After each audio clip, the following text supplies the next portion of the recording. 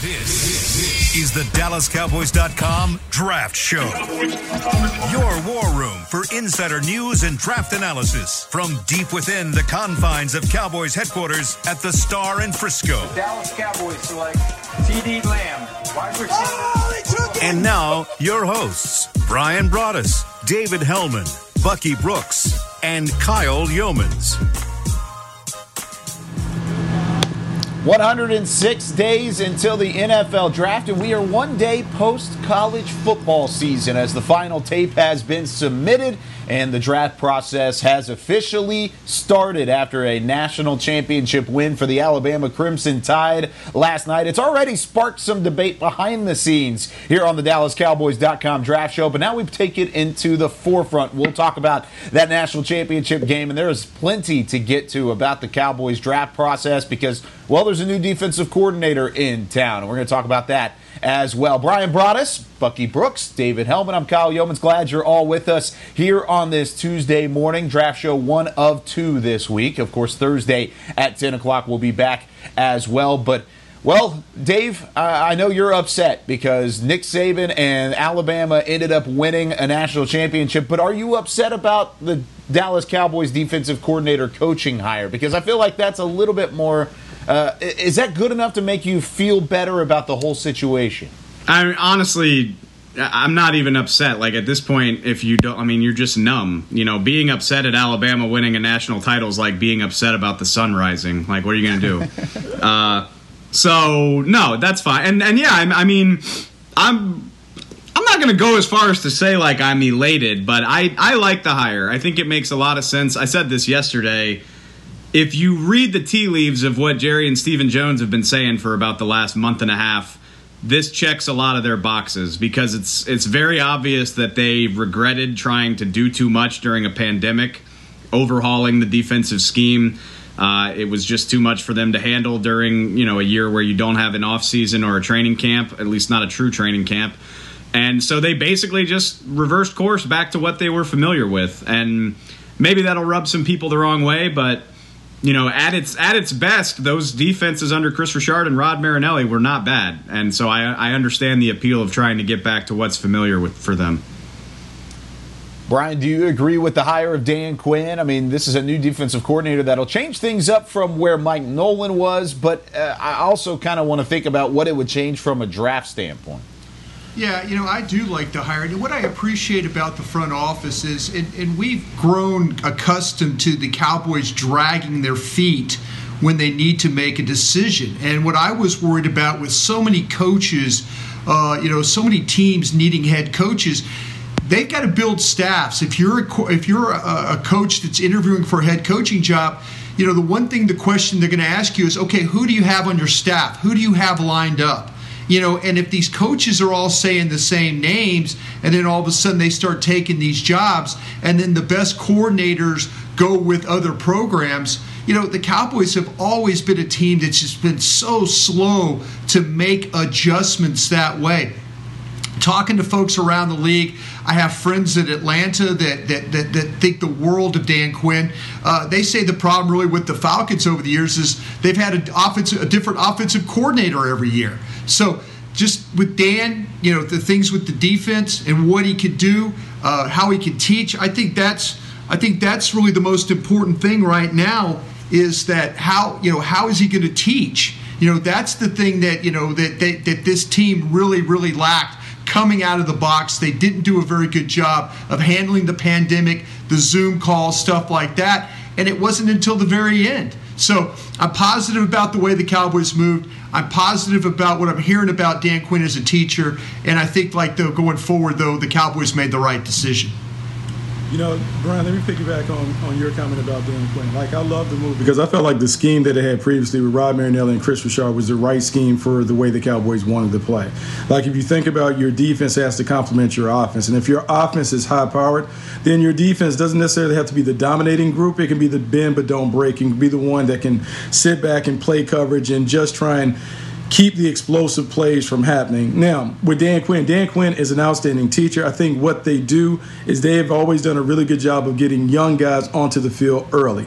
you will hear him talk about a couple of things. You hear him talk about urgent athletes. The kind of guys that they want on their defense will be explosive, instinctive. They'll be twitchy, and he won't necessarily worry as much about some of the size components that some coaches can get hung up on. The other thing that you will hear quietly, and I don't know how much Mike McCarthy will let them do it, they have a thing in Atlanta that they did called the Plan D program. That was their developmental program for all their young guys. They required all of their young guys to stay after practice for 10 minutes every day, and their coaches would work with them on an extra individual period. Over time, if you think about those 10 minutes over the course of the season, it wasn't a coincidence that in Atlanta, their young guys were able to play weeks 10 through 16 and 17 because they had done all that preparation time. So hopefully it would allow some of the younger players to develop and actually get the attention that they need to go forward to be able to be contributors. Yeah, that's a great point, Bucky. I think this is a program that Tom Dimitroff, his days in New England, Bill Belichick had coaches, the assistants to the assistants. They were working with their practice squad guys, the young players, getting those extra reps for them. So it's a heck of a plan. And in this day and age, you're right. You have to go play with your young guys. Well, imagine what that kind of at least extra coaching that teaching could have done for a guy like Trayvon Diggs or maybe a Reggie Robinson a year ago. I mean, just that extra attention might have been enough to push them a little bit more so over the edge. And sure, we're going to talk about a lot of these draft picks and things like that into the future with Dan Quinn, and he's going to have probably the majority of this draft going toward his defense because of the needs that are there for the Dallas Cowboys. But how much does the hiring change the overall needs in the scheme of this defense, Bucky? Because I feel like whenever it came to Mike Nolan, he was looking for the taller, bigger corners that were athletic. They weren't necessarily twitchy. He wanted physicality on the edge. Where does things like that kind of switch for Quinn? Well, now because of the scheme, the cover 3 scheme, the most important piece of the puzzle, I think, in the back end are the safeties. You cannot run a single high defense without 2 A+ safeties. One of those guys can be down in the box, that can be a banger. He needs to be active. He needs to be able, the more that he can do, the better, meaning if he can blitz off the edge, if he can play and run support, if he can cover tight ends, that's great. Your center field safety has to be a dude, and the priority has to be able to get someone who can be the ornament on the top of the Christmas tree, meaning he's a center field player who can get from numbers to numbers, he has plenty of range, and he's a playmaker. And so I would think that the position that's been ignored for years in Dallas, they have to invest in a safety, whether that is in the draft, that is in free agency. The safety has to be a high-level player. Dave, that sounds like music to our ears as a part of the Cowboys who haven't necessarily valued the safety spot over the last 2 decades, or decade, I guess, at least. But what do you think about where the guys at the current moment on the Cowboys fit? And is it still a huge need to go get a safety that could be an A+ player? It's funny, and that goes back to my point about, in a way, maybe this is a little bit of a knee-jerk hire. That sounds like a mean thing to say. Like I said, I think it's a good hire. I think Dan Quinn's a good coach, but I don't think you can underestimate the current situation on why you would make this hire, because you look at the Cowboys right now, you look at how they underperformed, you look at their cap situation, which is it's going to be a mess with what they have to deal with Dak Prescott. This hire just basically allows them to go back to what they were already doing. Like, the foundations of this defense were built around guys that can play in this scheme. And so now you think, okay, we don't have to worry about DeMarcus Lawrence doing something new. We don't have to worry about the safeties being asked to do something that they don't know how to do. People probably don't want to hear this, but maybe this even allows you to try to reclaim Jalen Smith. Yep. Dan Quinn, he's been famous for years for having something that they call a Leo role, which is basically like a Sam linebacker, designated pass rusher hybrid role. Bruce Irvin did it for a long time in Seattle. It's something I could imagine Jalen doing under Dan Quinn. So when you think about the fact that, first of all, the Cowboys don't like to spend big, and second of all, they don't have any money this year to spend big, even if they wanted to, it makes sense that they want to switch back to a scheme where they can just plug what they already have in, and there's at least a realistic hope for better results. Now, having said that, yeah, safety is still obviously a huge need. It's been a huge need on this defense forever. I don't know how they address it. They're not going to spend big on one in free agency. I think we all know that. Yep. And then there's not a guy that you feel like, as far as I know, there's not a safety that I feel amazing about taking in the top 10 of this draft. Maybe in the second round, maybe. But there's not a Jamal Adams in this draft class. So that's going to be interesting to see how they do that. But yeah, I mean, talent at the end of the day is everything. Dan Quinn, he got the Falcons job off the strength of the Legion of Boom. And however good he might be as a defensive coordinator, it really helps when you have 3 Hall of Fame caliber players in your secondary. So it's absolutely something they need to look at. I don't know how quickly they can do it. Sorry, Brian. Yeah, and no problem, David. I think you made excellent points there. And Bucky, you could also address this along with me too, as from a scout's perspective. All year long you've been studying a certain type of player, and now you have to flip. But at least you've done this before. So, I think that to me, the key here is going to be how quickly everybody can adjust back. It's like, okay, some of these hybrid players that we were looking at might not fit. Oh, we're looking for a bunch of stand-up guys. Okay, we don't need stand-up guys anymore. Okay, let's go back. So as a scout, you have to flip your mind to maybe some players that you gave grades maybe for somebody else. Now they come back into your mix. And so Will's going to have to get with Dan quickly. They're going to have to get their defensive line position done. Are they going to make other changes at linebacker? Are they going to make changes in the secondary with the coach? So, with those coaches. So, yeah, as quickly as they can get this going, it will help the scouts who are sitting at home right now trying to figure out, okay, I got a new coach here. Now I got to adjust how I look at these players. It's funny, Brian, because here's the thing about Dan Quinn, and I don't want to be Debbie Downer, but when Dan Quinn in 2019, he took over calling the defense in Atlanta. He was the head coach, defensive coordinator, and he did it for half a season. Then he handed it off to Raheem Morris because he was having a tough time doing it. The most important coach will be the secondary coach. And so they will have to make a decision. Are the guys that are currently there good enough to do what they want to do with Dan Quinn calling it? Because that secondary coach has to fix all the other stuff. Because Dan would be great up front. And sometimes when you have a guy that is who's done his work as a D-line coach, they can dominate the front seven, but you need someone to be able to fix the back end. The Leo role, I think that'll go to Randy Gregory. I think part of the reason why this move was made is how can we salvage the pieces of the puzzle that we already have? Randy Gregory can play Leo. The last time we really looked at Jalen Smith and LVE playing in a high level, it was in this defense. So did he convince Mike McCarthy? I can get those guys to play at a high level because I'm going to take away some of the thinking. They're just going to run and chase. And the final thing is he had success in Atlanta taking converted corners and putting at safety. DeMonte Kazee from San Diego State was a high-level corner with a bunch of ball skills that they moved to safety. Brian Poole was another guy that had played corner that they moved to safety. So they may look at a guy like a Reggie Robinson and say, well, maybe we can fit him in at safety because he does have some ball skills, and it may be easy for him just to be a numbers-to-numbers player in the middle of the field. Do you know if there's another guy, maybe even a veteran, that is up for contract renewal, like a Jordan Lewis or maybe a Cheeto Awuzie, that Dan Quinn might look at and say, hey, I want him back, but I don't want him as a corner. I want him to be as a safety to kind of go into that transfer mode like that, Bucky? I don't know if those guys would do it. I mean,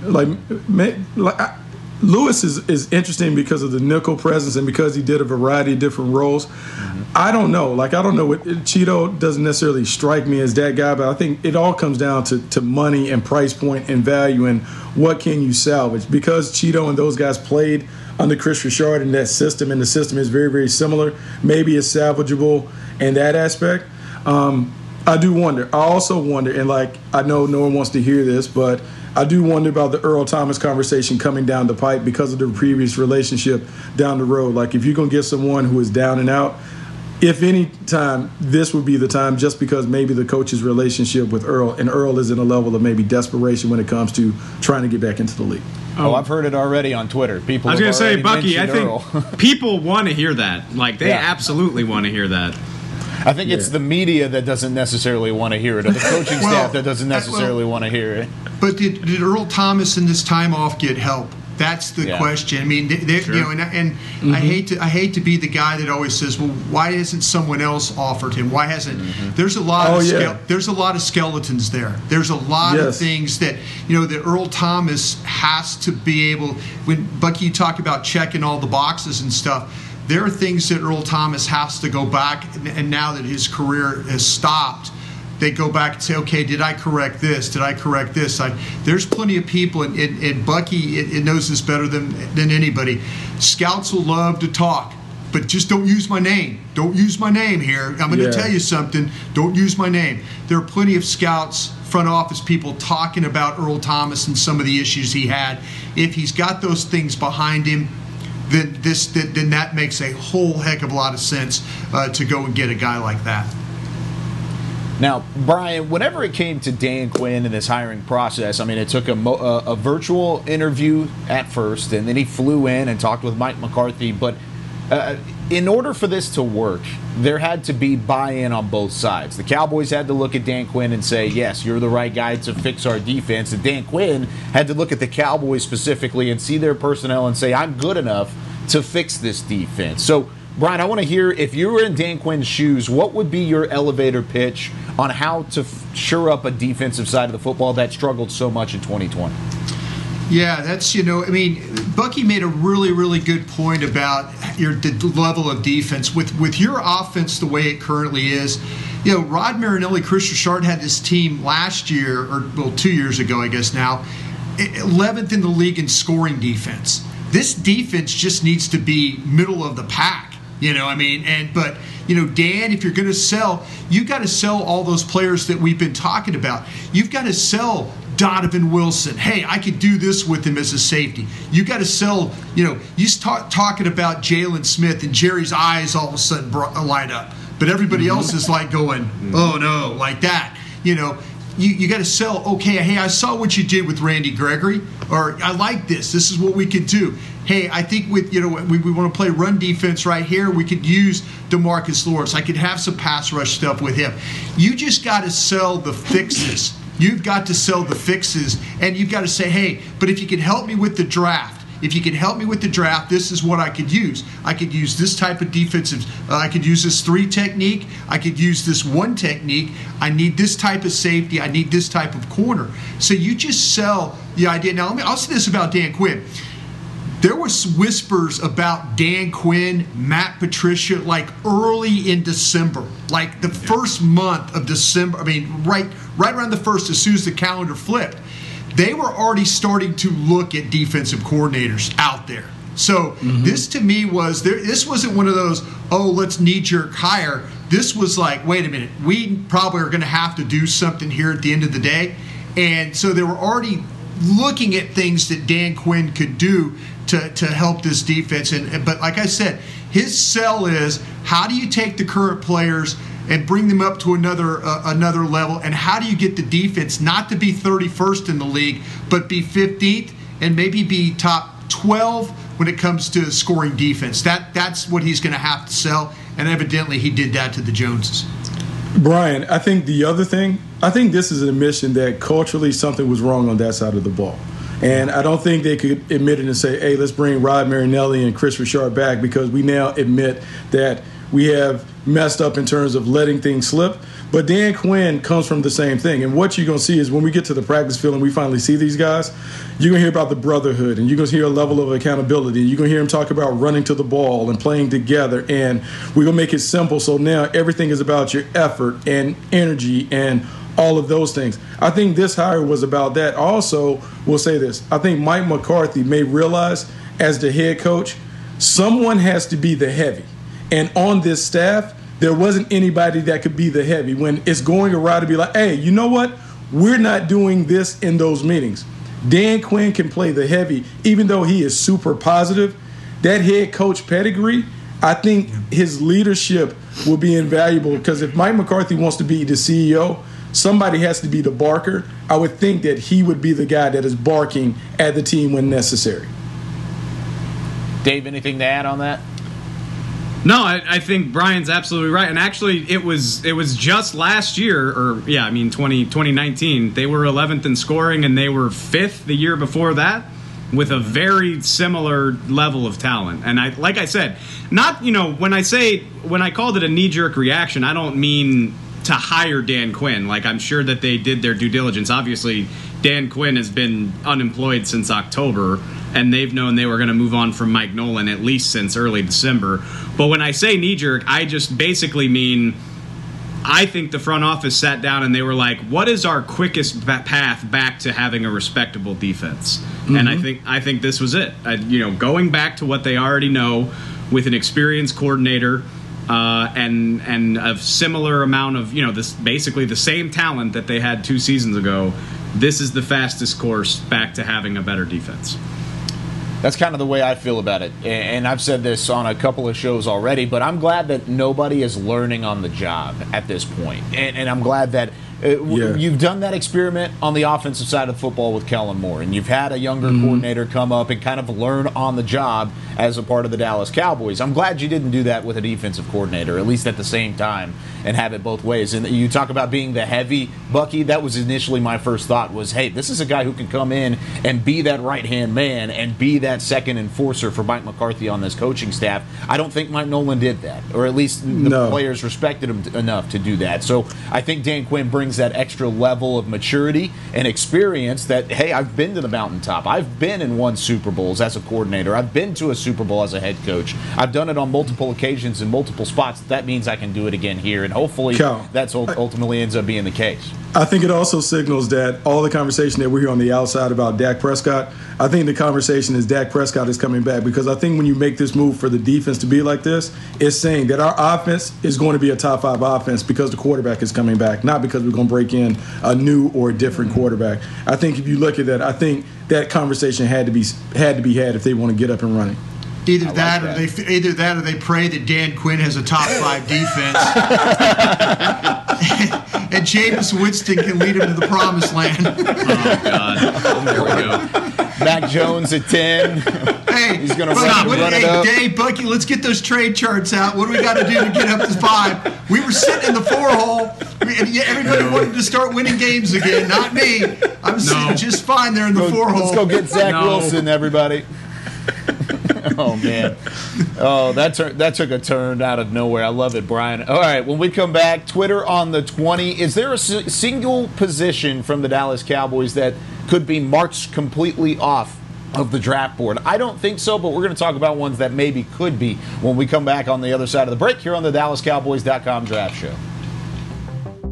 There's nothing as unique as our eyes, which is why Essilor pioneers ways to make lenses as unique as you. Verilux for super sharp vision, Essential Blue for protection, and Crizal for freedom from glare.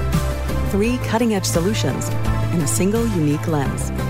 So whatever your needs, insist on Essilor. Visit your local Essilor experts and find the perfect lens for you. See more, do more, Essilor. Since 1865, Stetson hats are American-made with pride right here in Texas. And Stetson is proud to be on the field with America's team. Want to show your Texas and team pride too? You can. By purchasing your own Stetson, you can look just like how the flag guys do on field at every home game. Stetson hats, the official crown of all self-respecting Cowboys and your favorite football team. Get yours today at shop.dallascowboys.com or at stetson.com. I'm Jay Novacek, former tight end for the Dallas Cowboys. Back in the day, I was the guy who always got the tough yards, and that's why I run with John Deere today. In fact, I have a John Deere 3025E tractor that can handle any yard work I need to do, even the tough yards way out back. So if you have 1 acre or 1,000, John Deere has the equipment that's just right for you. Visit a John Deere dealer today and run with us. We are the official tractor provider of your Dallas Cowboys. Dear, it's 1908. Don't you think we should get electricity? And stop using candles to see at night. It's just electricity lights up the room fast. It's more reliable than candles blowing out, and people seem to love it nationwide. Well, candles are... Dear, did you just run into the wall? Nope. May I have a new candle, please? Historically, switching to new technology is a no-brainer. Today, it's AT&T 5G. Fast, reliable, secure, and nationwide. Switch to AT&T 5G. It's not complicated. 5G requires compatible plan. May not be in your area. See att.com/5G for you for details. This is the DallasCowboys.com Draft Show. On to the second segment here on the DallasCowboys.com Draft Show. And hey, since we moved to 10 o'clock, this can actually be at in the 20s. So it's time now, as always, for some Twitter on the 20. There we go, Chris Beam, as always. And we've got a bevy of questions today, some really, really good ones. We're going to start things off with our pal Roman. And Roman says, when judging first-round corners, any consideration of who pairs best with Trayvon Diggs in terms of matchup options? For example, Diggs and Surtain combo would seem like a lack of wheels guy who can keep up with the burner types, is kind of what he was saying. So basically, who do you want to pair with Trayvon Diggs, and does that go into specific consideration from a scout's perspective and from a front office perspective, Brian, whenever you're looking at making a pick at 10 at the cornerback spot? Yeah, I think you have to evaluate who your roster is and the type of makeup, and you have to determine. Dan Quinn's going to come in and say, hey, I've got this type of corner that is capable of traveling. I've got a slot corner. I've got a guy that I might have to hide a little bit here, but yeah, I think what you do is you put those guys on the board and you evaluate them the best you can with the traits that the coaches have asked you, hey, I need this type of a player. And, the whole idea is to get as many of those guys as you can. So to basically say, hey, we're going to, just because Diggs can't do this and the slot can't do this, we're got to go get this kind of guy. I think if you think about that way, you have a disjointed group in the secondary. But I think you want guys, if everybody tends to have the same skill, then I feel like, though, that you can make more of the matchup things that you want to do. So I wouldn't just say, okay, we're going to do this because we have Diggs or this slot. I think they do it because, hey, this guy could play, this guy could play, and this guy could play, and they're all within our group of what we think the traits should be. Yeah, Brian, it's funny because I dug into my trusty little. Whenever I pour this out, just know I'm digging into the notes. I'm reading what I wrote down about Caleb Farley. I don't think it changes the draft board at all. Like right now at the top, I think like Caleb Farley, Pat Surtain, the second. I think all those guys fit. Farley is interesting just because if you look at Dan Quinn in the system, they normally don't have burners on the outside. Typically, their thing is length, ball skills, because they're going to press and bail and they're going to run out of there and do those things or whatever. And so I think you do want to look at the tandem, and you would like to have someone in the stable that can run around and do the slot stuff and maybe match up with a speed guy. But I think the big thing is you have to be a great tackler and you have to have some length so you can walk up and put your hands on people. I think that is going to be their calling card. And we'll see, because Al Harris is in the secondary. Maybe Al Harris can take those guys and kind of teach them how to press and do some of that stuff that he used to do in Green Bay. Yeah, Atlanta took the, everybody, depending on what you thought about the Clemson corner last year, Atlanta was on that kid the whole time. They had him. Yeah, they had him way up on the board, and as one of their. I remember dealing with those guys, and I'm like, well, what did you like? And they're, everything, because I was trying to think. I had like 2 or 3 guys that I would have taken ahead, and I was wondering. But to your point, Bucky, that's what they're saying. The traits that they looked at, like, okay, this kid can do this. He could run. He could play press. He could turn. All those things. So yeah, they took a different style of corner than maybe most people really thought about taking last year.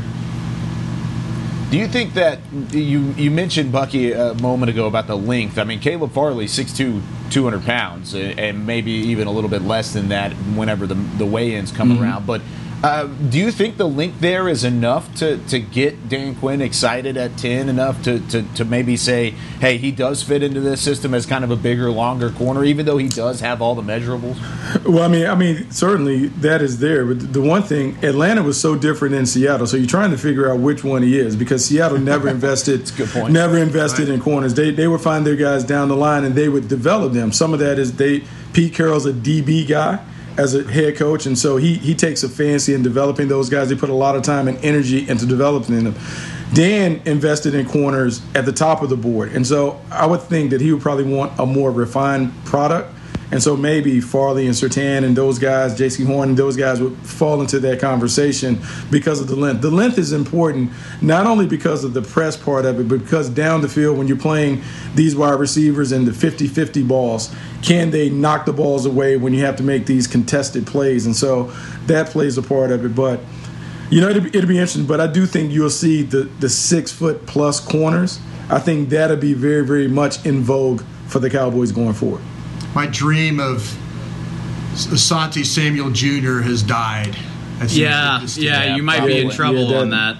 You don't think they could get him later and then develop him into a guy? He's going to go somewhere. They're not going to be able to get back around to him. I don't think they are. I mean, because Bucky's right. This guy's going to take tall.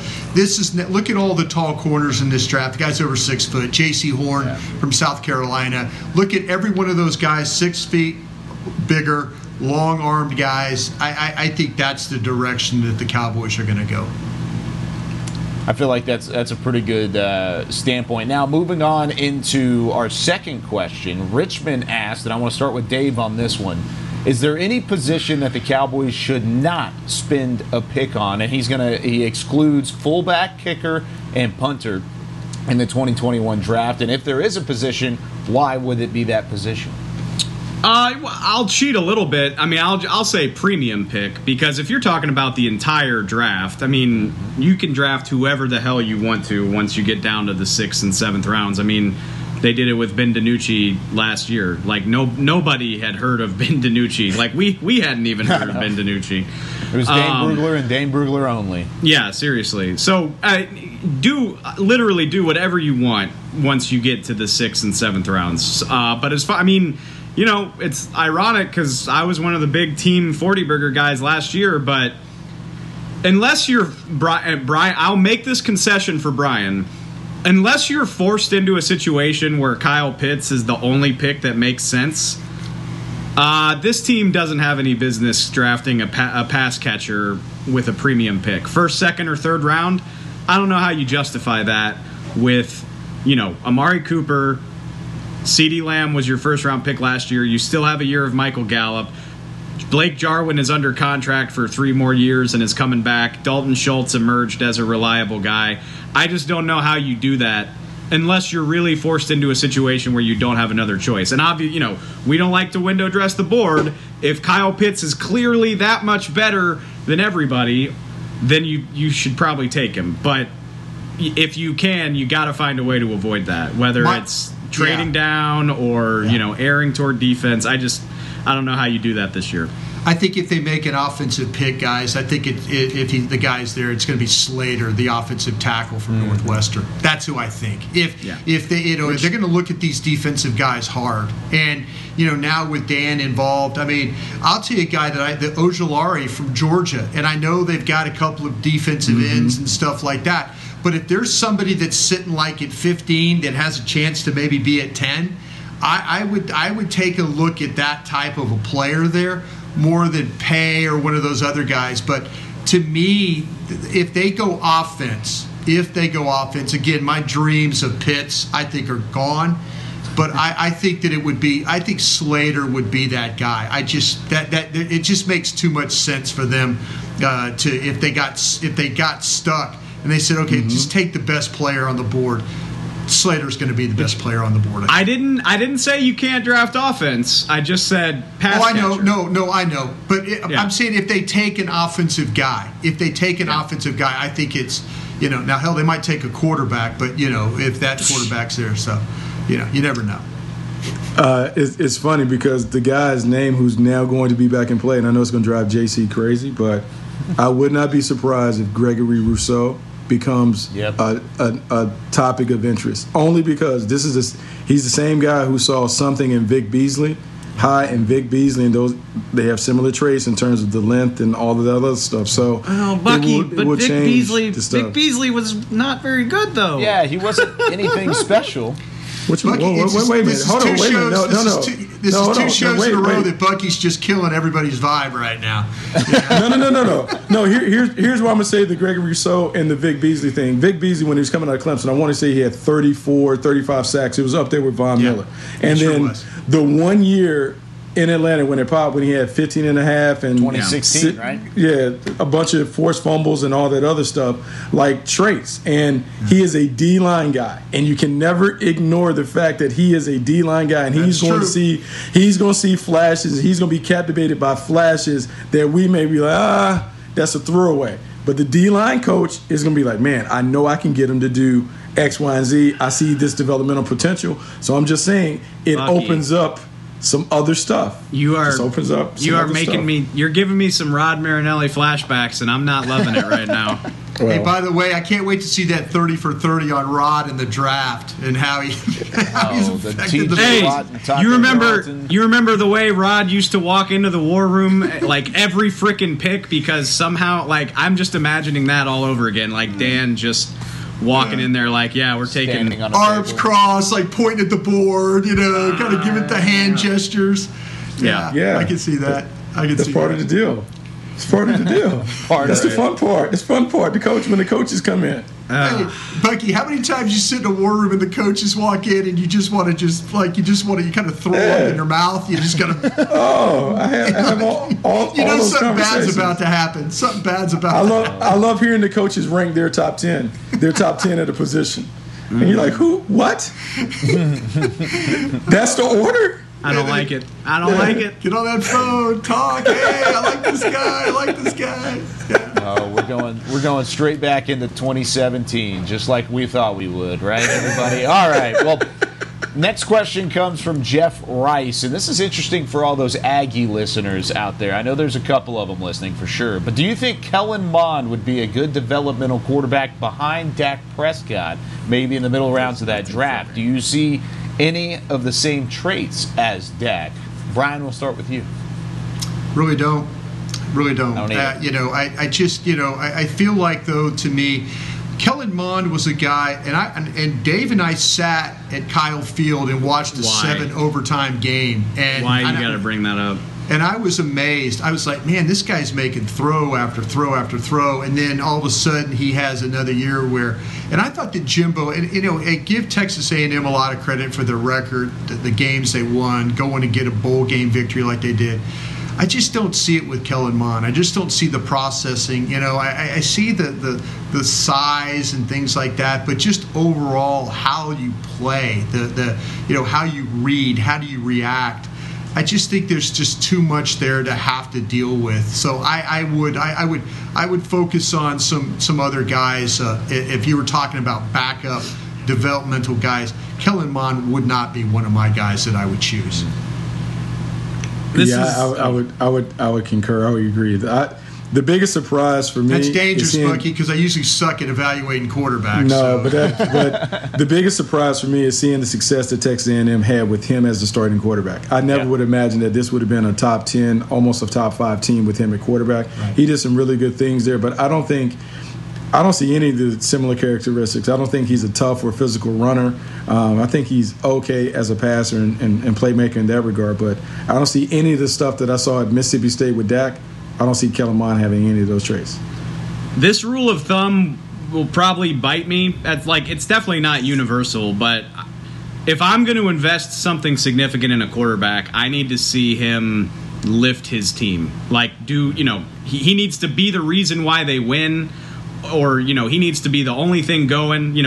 Dak. Those Mississippi State teams, Mississippi State puts a lot more talent in the NFL than they used to, but they're still not Alabama. And they didn't have anybody. Right. Nobody. But Dak lifted them to highs that they were never on. Even, Cardell Jones, who did not have a great NFL career, still, he took over the college football playoff when he got his opportunity. And, I said the same thing about Daniel Jones. Is like, if Daniel Jones is worth a top 10 pick, I should have seen more from him at Duke. Even at Duke. I know Duke doesn't have any talent, but if you're worth a top 10 pick, you should be capable of lifting Duke to a high that they weren't capable of. And I never once saw that from Kellen Mond at A&M. Did you think Patrick Mahomes took Texas Tech to new heights? Patrick Mahomes didn't take them to new heights, but holy crap, was he amazing every time he got on the field. I mean, they were routinely scoring 60, 70 points. And their defense was just terrible. Yeah. The Tech basketball team is a top Final Four team every year. They don't score as many points as Mahomes had to at Tech. It was crazy watching him play because every week he knew he had to throw 5 or 6 touchdowns. Every week he knew that, and I think that there's some places that these quarterbacks end up, it's unfortunate for them because they are. You see, the reason why the team even has a chance is because of him, and I think that's what Mahomes, did with that program. And that's kind of and all credit to A&M. They won 8 games in a row. They might finish number 2 in the final polls. They had a great season, but nobody on A&M's schedule was like, oh, watch out, we got Mond this week. Oh, I don't know about this. Like that, yeah, no way. There has to be some wow factor to the quarterback. Like you talk about Pat Mahomes, he was the hardest evaluation for me because I'd never seen a Sandlot player go to the league and have success where they refine their game or whatever. With Kellen Mond, I don't know if I ever watched. Look, they played Carolina in the Orange Bowl, and Carolina was depleted, and I didn't come away from that game being like, wow, Kellen Mond was the best player on the field. Like, I was like, they got good running backs. They're real fast on defense, stuff like that. But I didn't see enough wow or whoa type plays. And I think the way the game is going, your quarterback better be able to deliver some stuff because your offensive line can't block these guys that are up front. And so he has to be able to make some wild plays once, twice, 3 times a game to be able to sustain the offense. So maybe that question wasn't for the Aggies. Maybe it was against the Aggies, or for everybody who doesn't like the Aggies, I guess. I bet most Aggie fans agree with that analysis, if I had to guess. Definitely have friends that would agree 100% with that, I think, overall. Now, final question as we're running out of time for this segment, but RH asked, what's easier to get in round 1 versus round 2 and round 3? Cornerback, offensive tackle, defensive tackle. Where do those kind of fit into those 3 slots? I'm going to be biased. I'm going to say it's always easy to find corners. Because I think depending on the system that you play or whatever, you can manufacture a corner. I think offensive tackles, you need to take them early.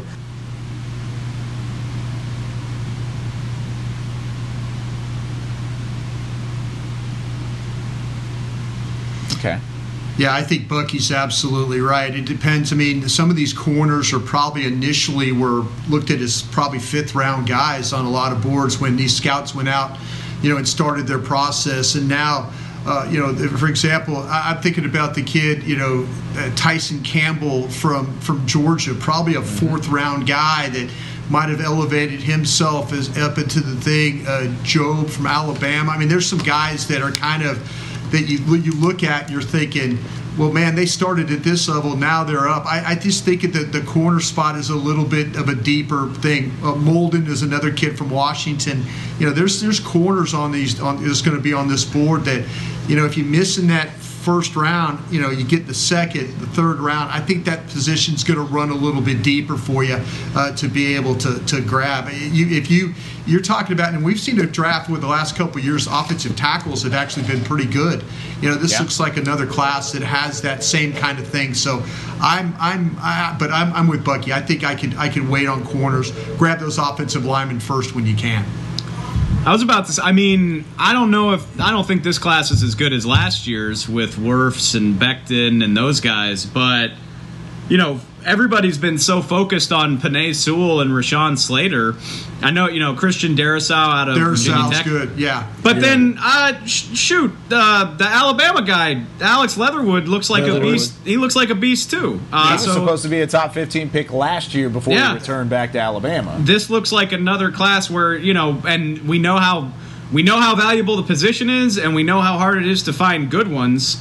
It's a lot like quarterback, where I think, maybe if they're not even purely the best players on the board, you could talk me into thinking, 3 to 5 of these guys go in the top 20 for sure. Man, I think there's going to be a run on it. I think when in doubt, you take an offensive tackle. And the way the game is going, you can't even separate a right tackle and a left tackle. Both guys need to be able to dance on the perimeter because teams are flipping what they're doing with their pass rushes and putting them on that side to take advantage of it. I think you have to be able to protect on the edges and with the running game and all those things. So I think the offensive tackles are very, very valuable. Especially whenever you look at Chase Young on the other side of the division that you're going to have to go up against for the next couple years. Yeah, I hope I'm not butchering this kid's name, but you talk about tackles. I watched the kid, Eichenberg from Notre Dame, and the tackle, Liam Eichenberg. I think I'm saying it right. If not, I'll tell you this though.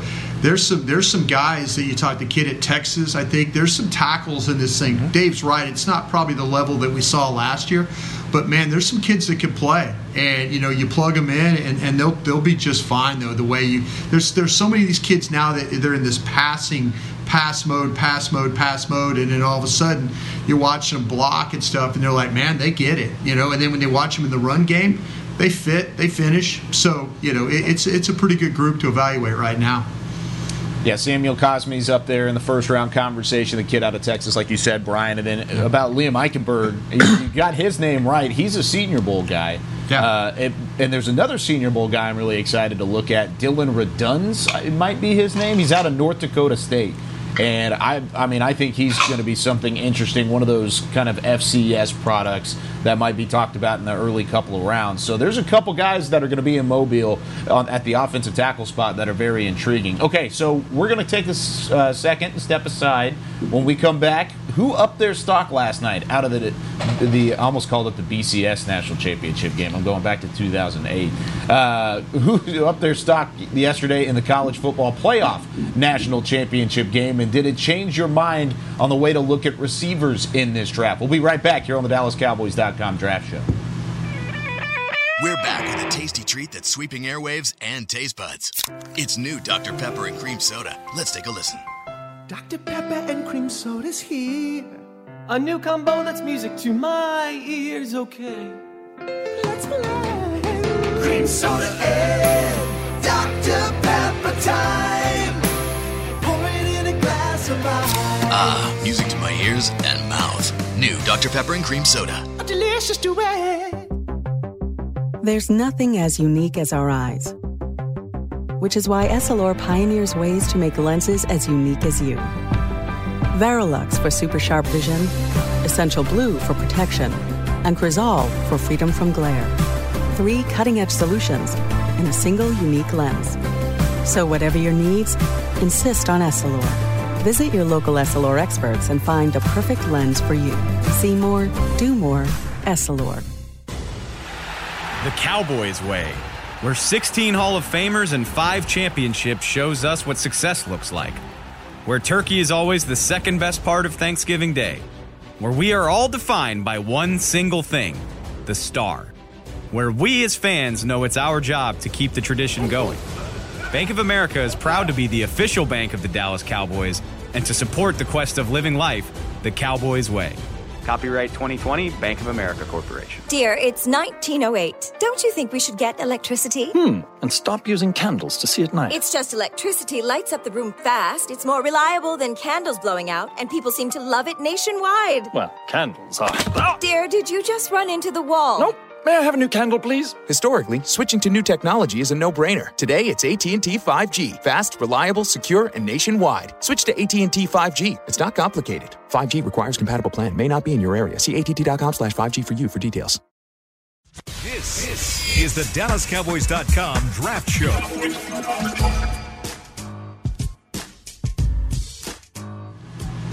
Back here on episode 8 of the 2021 edition of the DallasCowboys.com Draft Show. Kyle Yeoman's with you, Brian Broaddus, Bucky Brooks, and David Hellman, wrapping up another fun episode. And just after the college football wrapped up another crazy season, probably the most unforgettable season of college football that we will all experience. And hopefully it's the last time we have to deal with COVID-19 as a college football playoff season. But Alabama comes out on top. They dominate their way to a national championship. First wall-to-wall #1 ranked team in the history of the college football playoff rankings. And they go from week 1 until the final week of the year and did not waver. They were #1 the entire way. But based on kind of some of the conversations that we had last week, gentlemen, and we kind of talked about it a little bit on this show. We really previewed the game on the Thursday show.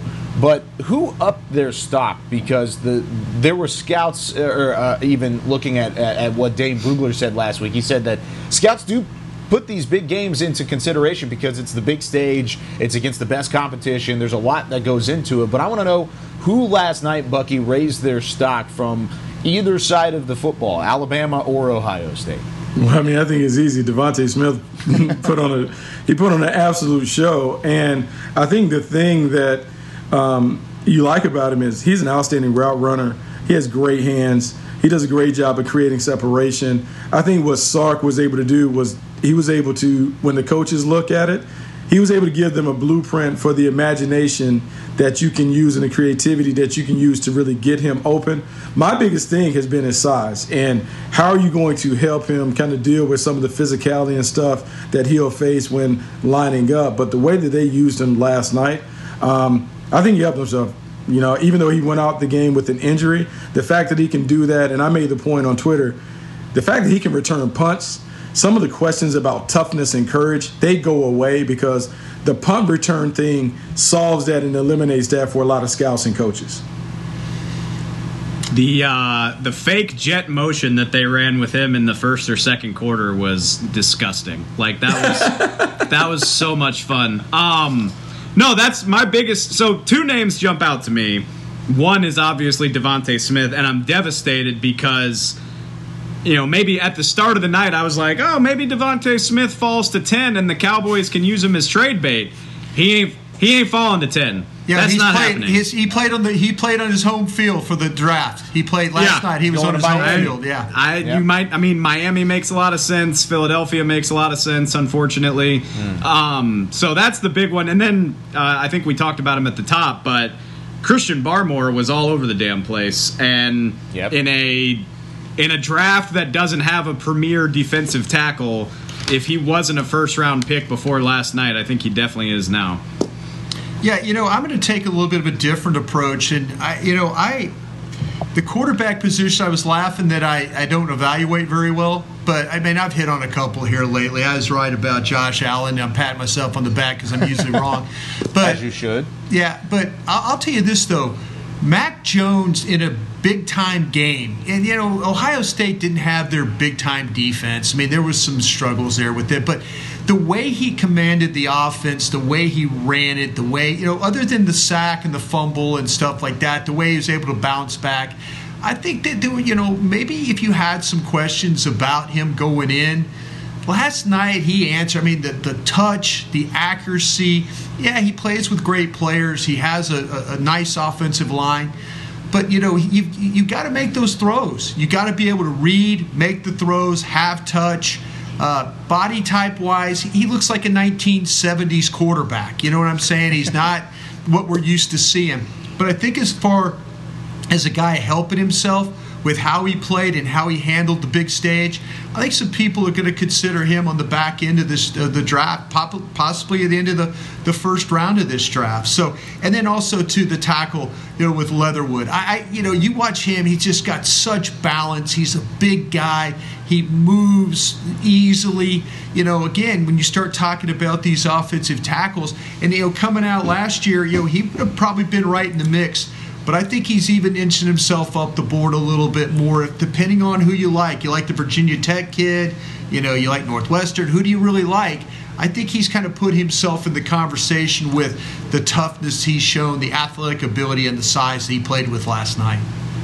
You know, it's interesting, Brian. I'm going to mention this. I thought maybe one of you guys mentioned Najee Harris. Mm-hmm. I think Najee Harris, the last few games, I think he has helped himself more than anybody else. And not just because of the running ability. He is an outstanding pass catcher. Yes, and he can run routes. And so if we're talking about a position that people don't necessarily like to invest in, I'm all about investing in a big guy that can run inside and also make things happen in the passing game. I think for me, he has separated himself from Travis Etienne and some of the other running backs that people have talked about being first-round picks. I flip-flopped him as well, Bucky. I like his size, too. I mean, 6'2", 230 compared to Etienne, who is 5'10", 210.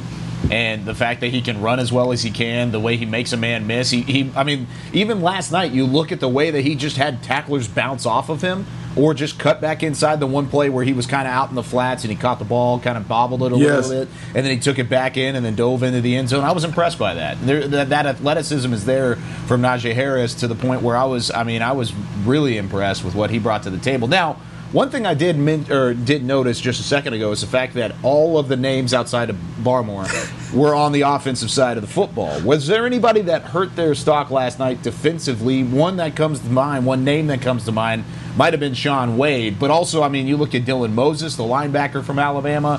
I wasn't necessarily impressed with what he brought to the table last night. Surtain, he played well, but overall, I mean, it was kind of a ho-hum night for Patrick Surtain. But anybody that sticks out from a defensive standpoint? I wonder if teams are going to look at Wade as a safety.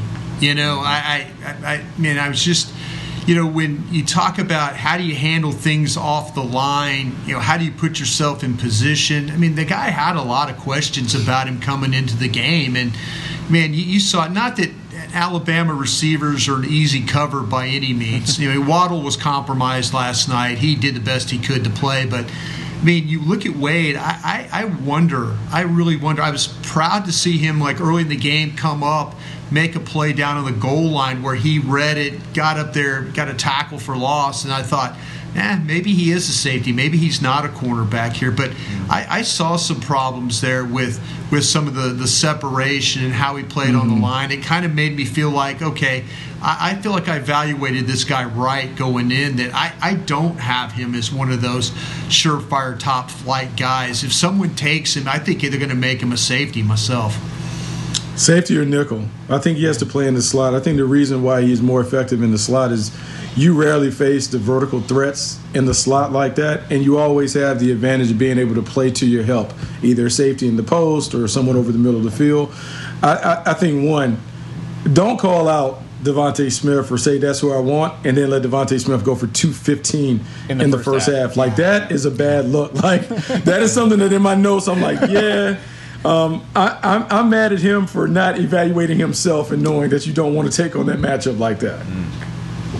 I got one, and so two thoughts. Thinking about the linebackers, I was not very high on Dylan Moses going into this game. He's the name that, you know, he's probably the biggest name among defenders in this game.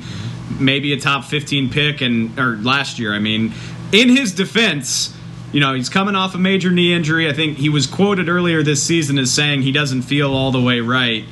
And I feel bad for him, but, like, just watching him, I don't see it. I don't see the instincts, and I don't see the athleticism that would make me want to draft him very highly. On the opposite side, I knew the name going into this game, but I didn't know a ton about Baron Browning for Ohio State. And I thought he played a great game. Obviously, he had the strip sack on Mac Jones, but also just all night I felt like he was crashing down, setting the edge. He forced Najee Harris to cut back half a dozen times when he didn't want to, just redirecting plays, and just generally seemed to be in position to make tackles. That's what I'm looking for, is like, I don't want to spend a top 10 pick on a linebacker, but if you tell me I could get Baron Browning in the second round, let's go. I don't know if that's realistic, but I got excited thinking about the possibility.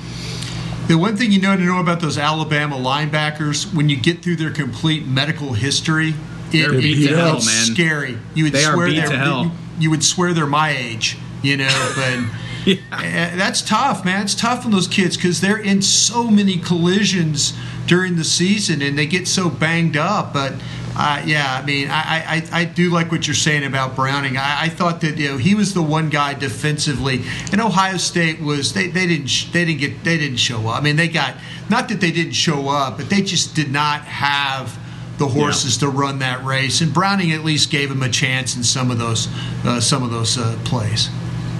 I like Browning a lot. I mean, first off, I've seen him play since he was in high school, the pride of Kennedale High School over near Fort Worth. But I like what he brings to the table in terms of a speed perspective and somebody who can, like you said, read an offense. And that's what I saw last night, Dave. I was right there with you in the fact that he had it and Dylan Moses didn't. And that was kind of the big question for me. Okay, so final couple questions here before we wrap things up. How does this wide receiver class compare to that one of last year, and with Smith and even Waddle, if he's healthy and back ready to go, which we assume he will be? But you've got Jamar Chase, you've got Bateman, you've got Marshall Jr. out of LSU, compared to the guys like CeeDee Lamb, Justin Jefferson, Jerry Jeudy, and Ruggs that were out of last year's class. Bucky, do you think that this class has any chance to stand up to the one from a year ago? Yeah, I think the classes that we'll see going forward will always be loaded with pass catchers. I think what we've seen the impact that 7-on-7 has had. We're getting a more polished version of wide receivers in the NFL now more than ever. And the other thing that has happened with the stuff that's happened in the lower ranks, we're seeing better athletes at wide receiver and lesser athletes at DB. Because the top 3 or 4 athletes, the high school coach is taking them and putting them at wide receiver. And so the guys who are left at DB are athletes 4, 5, and 6. And so that's the thing that we have to consider. But, yeah, the athletes are outstanding. They're coming in ready to play. And I think this class will be like the last class where not only in the first round, but in the second, third round, we'll see guys that pop and have immediate impacts. Yeah, what I'm looking forward to seeing is the old crusties. Will they kill Smith because of the weight? Will they kill because of the lack of bulk? And will they fall in love with Chase? Chase has become a kind of a forgotten guy in these wide receiver thoughts. And going into the season, that was your top guy. And now all of a sudden, you've got guys that have played during the season, Waddle and Smith and those guys. And now can Chase make up that ground? I hope that people don't forget. But, man, you look at him physically, Crusties love that look. They love what that looks like a wide receiver, But will Smith be able to maintain that level? The tape is tremendous. But will Krusty say, man, but he's only 170 pounds. He's 170 pounds. I just wonder if there's a real gap, or now are we on an even playing field with these two guys? In a world where Tyreek Hill is doing what he's doing, I don't think Jamar Chase is gonna, or sorry, not Jamar Chase, Devontae Smith is gonna fall too far. And it turns out sitting out might have been a great decision on Jamar's part. I don't, who knows what his stock would look like if he had played the whole season on that LSU team. Well, Marshall wasn't terrible. We talked about Marshall. He wasn't. But Marshall, he was the only thing LSU had. Yeah, but catching 10, 11 balls every time.